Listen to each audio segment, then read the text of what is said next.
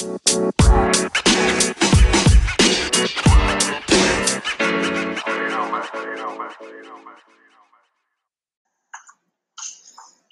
right, everyone. Welcome back to another episode of the Business Blast podcast. I'm your host, Tyler Wagner. Today, I have Karen Walker with us, and she is the president and principal consultant at One Team Inc., which is a consulting firm that helps senior leaders create internal strategies that support their organization's external growth. Karen helped create and lead the then fastest growing company in American history and fastest to $1 billion in revenue, Compaq Computer. After 14 years in senior leadership there, she left to begin One Team. She now serves as an executive advisor and consultant to CEOs and senior organization leaders to grow their companies with outcome including IPOs, acquisitions, market share increases, and dramatic leadership development. Karen's work has enabled sustained growth in a multitude of companies, from startups to Fortune 500 firms. She resides in Jupiter, Florida, although she can most often be found aloft in seat 2C. So welcome to the show. I'm thrilled to be here. Thanks for having me. Of course, thrilled to have you on. So Karen, the first one we ask on the show is, what is the best story from your life that has an underlying valuable message? Yeah, wonderful place to start. I had a hard time with the word best. I've chosen a story that I think has a great underlying valuable message. And that really has to do with my career change. And it's as with many things, you don't understand the message until afterwards. I worked at Compaq for many years, and I enjoyed my time there. I learned a lot. I developed a lot. It was amazing to be part of that team. And after 14 years, knew that my job wasn't going to get any different. It was just going to get bigger. And I didn't want to spend the rest of my life doing the same thing, just more of it. So I decided to leave. But I was so busy with this giant global job that I couldn't take time to think about what I wanted to do next. I knew that I would be limiting myself in many ways by not exploring enough possibilities. And so I left without knowing what I was going to do next. Not necessarily I recommend to your listeners or to my clients. You could do a little more investigation than I did, but I got ready to leave and I left. And I really spent the next couple of years sorting out what it was that I enjoyed doing, why I enjoyed doing it, who I enjoyed doing it with. And I met my now husband, who was doing consulting work as a psychologist. I'm an engineer by background. And we started One Team, working with CEOs and other leaders to grow their businesses. And it's been pretty amazing. But the underlying message from that is that I think about how my career could have gone. There are like lots of interesting threads. I could have gone on to another company just, doing what I was doing. I could have stayed at Compaq and done more of what I was doing. I could have become a Zen monk. I could have, there were all kinds of interesting things I could have done. And I chose this one, and it's been amazing. But it doesn't mean that I necessarily chose the exact right one. I chose one that was amazing, and there were just so many that would have been equally good, just different. And so I think the message for people is, don't get too psyched out about finding the best. Find what works for next. Mm-hmm. Yes, right. I love that. When you look back on it, I didn't marry my college sweetheart. Right. It just would have been a different life, not necessarily a better or worse one. Mm-hmm. Absolutely. My next one for you is, what is the most valuable piece of information we should know that's within your expertise or industry? Oh, great. So my real focus of my work is working with companies who are in growth mode, sometimes in hyper growth mode, but definitely always in growth mode. And the information is that you must pay attention to aligning the internal strategies in your organization to support the external growth, because too often people misunderstand what it takes to grow beyond product market fit, which you absolutely have to have. If you're not aligned internally to support that growth, you will not be able to deliver on the promise you made your customers. And then it could tie in, but what's your best piece of overall business advice, so not necessarily industry specific? Yeah, create time to think. This is for me the one trap that almost everyone falls into.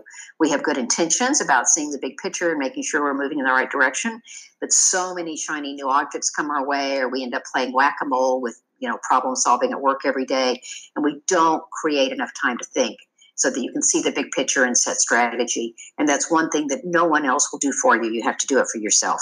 I couldn't agree more. I always tell writers that when some of my clients are like having trouble like writing their book, I say actually instead of like trying to force the writing, just go for like a long walk and and then when you come back, it's interesting how like kind of the fog that your mind had when you were trying so hard, when you just allow yourself to step away and think, walk, do whatever, something like that, especially in nature, I find helps the most.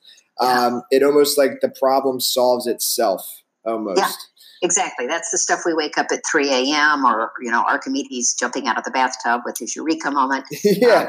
It's when we take the time to clear our minds. I do that twice a year through a silent week-long meditation retreat. No way. And the clarity coming out of there is just amazing. But a walk, anything that gets you out of nature and away from overthinking the problem is useful. Yes. So just before we move to the next question, I have to ask you because I've been considering doing one of those. Is it like, tell me some of like the highs, the lows. It seems like at first, at least it'd be pretty painful. Like, what's it like? Yeah. So the lows are the first couple days. I would not recommend doing a 2-day retreat. But because what happens the first couple of days, your mind is so full of my mind after 20 years is this way. Why am I here? I have too many other things I need to be doing, et cetera, et cetera. And then about the end of the second day, all that chatter goes away because you're basically in a time when there's no new input, right? And so the chatter dies down, and then you sort of settle into what I think of as a really solid meditation space. It's not that you don't continue to have thoughts, but you're more clearly able to see them and let go of them.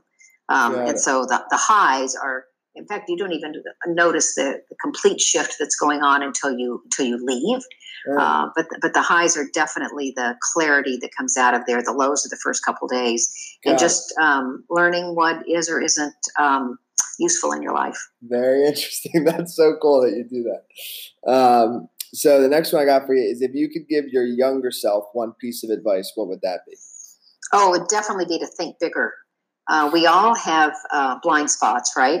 And I think because when we have problems, we can solve them, right? I think most of the people listening to your podcast and certainly my clientele are all people who are problem solvers, and it's served us really well. The thing is, we don't think big enough and see what our limiting beliefs are, and that causes us to think and act smaller than we could. And those smaller decisions and smaller goals impact you over time as they compound. So definitely think bigger. And then kind of going a little bit down a different path. In your opinion, what is the key to happiness? Yeah. Well, I can say for myself, my key to happiness really had to do with perspective, which came out of my Zen practice. And because that led to a feeling of gratitude, which doesn't mean that I'm like woo-woo every day, right? But really understanding what the combination of events were that allowed me to be where I am now, doing the work I'm doing with the people I'm doing, living the life I'm living. So great gratitude for that and how it's all interconnected. And that leads to a position of service. And I think any time that you can put your work and your life into the perspective of service, you will be, at least for me, happier than if I'm looking at it from almost any other perspective. And then what is the best book that you've read, and what was the number one thing you learned from that? Oh, as we were saying before we started this podcast, I have so many books. It was really difficult to find the best book. However, I've chosen one, which is called Best Business Book, The Elements of Power by a guy named Terry R. Bacon. And I love this book, and I use it all the time. And the reason is I, in particular, had a blind spot about power. And this book, among a couple of others, helped me see all the different elements of power, the types of power that go on in life and in organizations, when to use them, when not to use them. Definitely a good and recommended read for anyone who's in relationship, really, not even needing to be in a large organization. And then what is your favorite quote and why? Yeah. So I'm going to give you 3. I just couldn't do it. So the first is ask for what you want and notice what you get. I think too often we expect other people to know what we want, and your chances of getting what you want are so much higher if you will ask for what you want, and then you might or might not get it. Secondly, any strength overdone is a weakness, right? We all have things we're really good at, but we keep applying them to problems that don't require that strength. And so to be careful about not over applying your strengths. And then lastly, just carpe diem, right? Being able to get up and seize each day and each moment as it comes your way. Mm-hmm. Well, thank you so much for coming on. The last one I got for you before we let you go is, where can our audience best find and connect with you online? Yeah, thanks for asking that. First, I'd like to talk. I have a book that's just come out called No Dumbing Down. And that book can be found at nodumbingdown.com, which will direct you back to my website, or you can certainly find it at all the places we now buy books online or in outlets. Secondly, all the social media sites, the way to find me is Karen Walker US. That's all traditional spelling, KarenWalker, Karen Walker US. So that'll do LinkedIn, Twitter, Instagram, etc. Or my website, which is KarenWalker.us. Perfect. Thank you again for coming on. I've really enjoyed it. Thanks for having me.